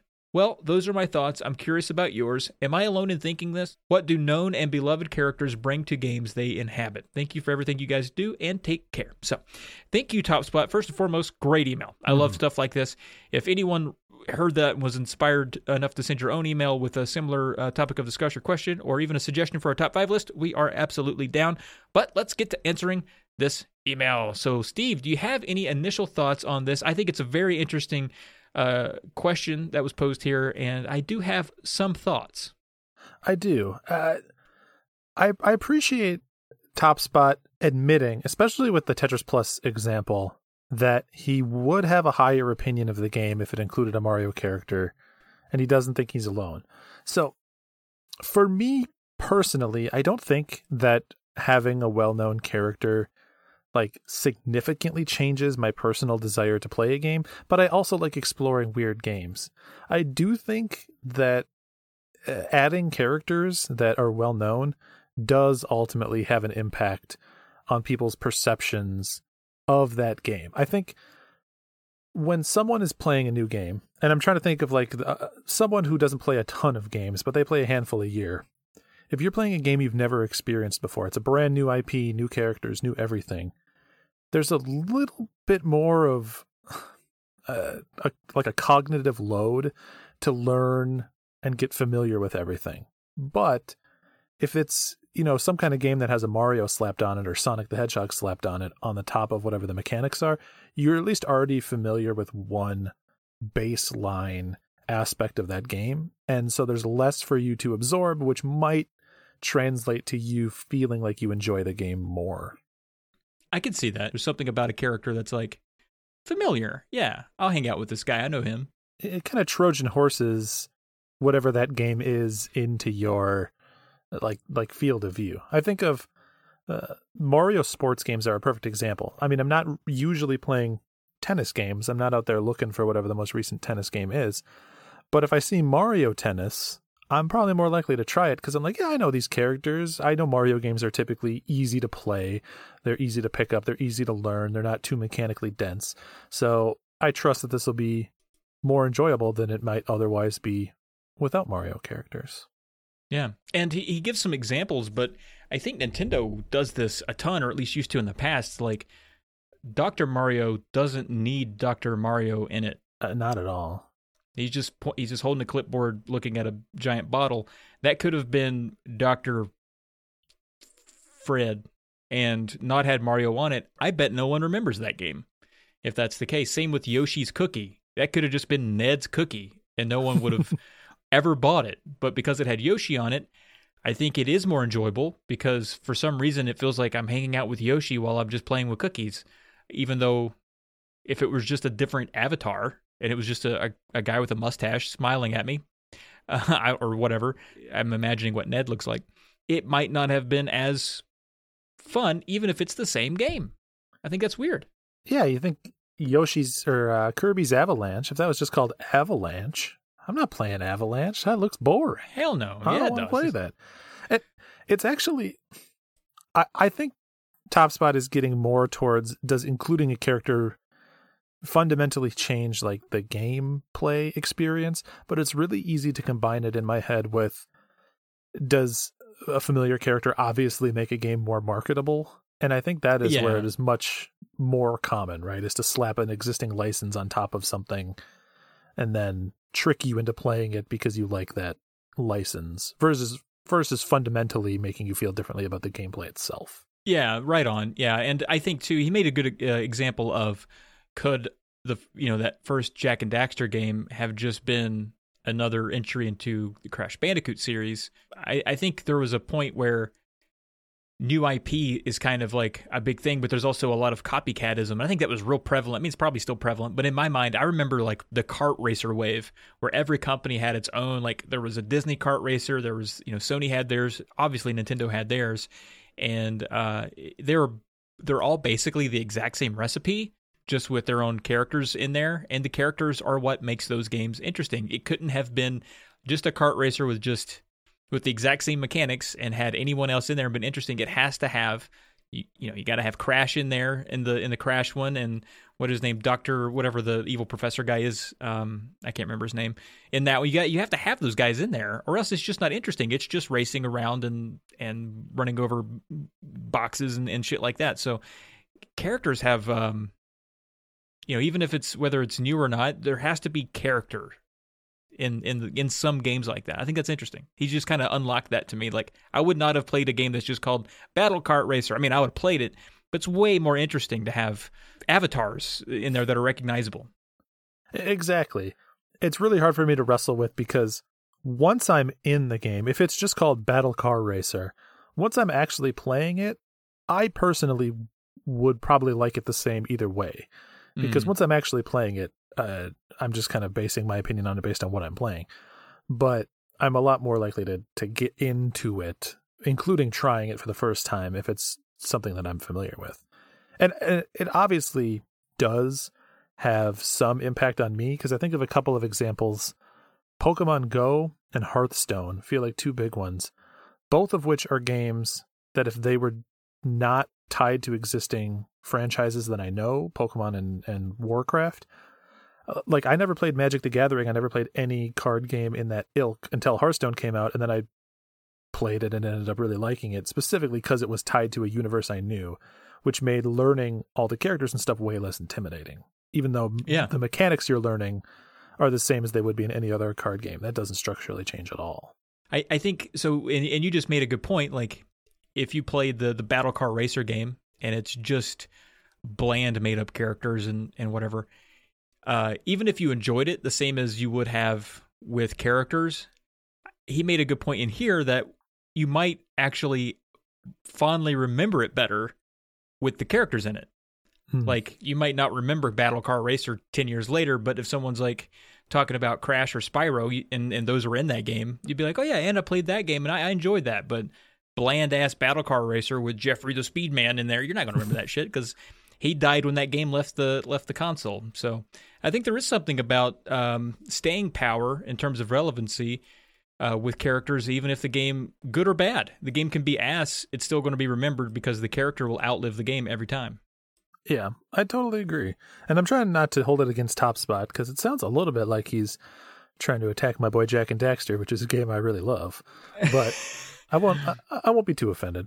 I will say I do think it can go the opposite direction, though, too. Sometimes I think a game having a character in it can hurt it. So if it's not a game that is in the typical style of that character's games, people will come into it with certain expectations and be disappointed when they aren't met because it's something new. The most obvious example that jumps into my mind is Banjo-Kazooie Nuts and Bolts. People wanted another collectathon Banjo-Kazooie game, but they got this kind of weird vehicle building, sort of sandboxy type game. And it's a game that I think is phenomenal, but most people don't like it. And I think it's because they couldn't wrestle with their expectations of what Banjo-Kazooie should be. And so never sat down and thought of the game on its own terms, divorced from the characters. That makes sense. Yeah. I mean, sometimes it works out. Like the, Lara Croft Temple of the Osiris, I think it's what's called. Yeah. Like putting her in those types of puzzle games and stuff like that. Like sometimes they take a chance, and if it fits what, she's an explorer, she's does what she does it in just a little bit of a different way, but it still makes sense. It still works in the universe. But you take, Banjo and Kazooie, who, and I'm not an expert, but feels like there's not a whole lot of them riding around in vehicles at any point in the first or second game, and then suddenly they're building them and bombing around in a city or whatever, or doing whatever they're doing. It seems like a huge departure in a couple ways, mechanically and thematically. Mm-hmm. Yeah, it was. I mean, there was certainly aspects of the skeleton of that game where you were still collecting jiggies as an objective to something, but exploring a pyramid to find a puzzle piece that's hidden within it is a lot different from having to block by block Lego style build a boat with a powerful enough motor to get you across this wavy ocean to get to the island out there to pick up a jiggy. It's very different. But would Tetris be more fun if there was just some guy shitting all the blocks out for you? Maybe. Kind of neat. I don't know. That's the fourth game in that series of Atari porn games. That's right, yeah. Beat 'em and eat 'em and hot slots and poop Tetris. Poop Tetris. Gotta have it. Pooptris. All right, well, we've made it to Pooptris, which is what everybody wanted. Yep. Guys, thanks for listening. We will catch you. We got one more episode here, I think, right before Christmas. So we'll get you a nice little pod nog there, a little Christmas special there or something. We'll do some top 5 games of the year that we've beaten, I think was what we're going to do. So get your lists ready. Shoot them to us. We'd be interested in seeing them. And, I guess we'll catch you next time. Thanks, everybody.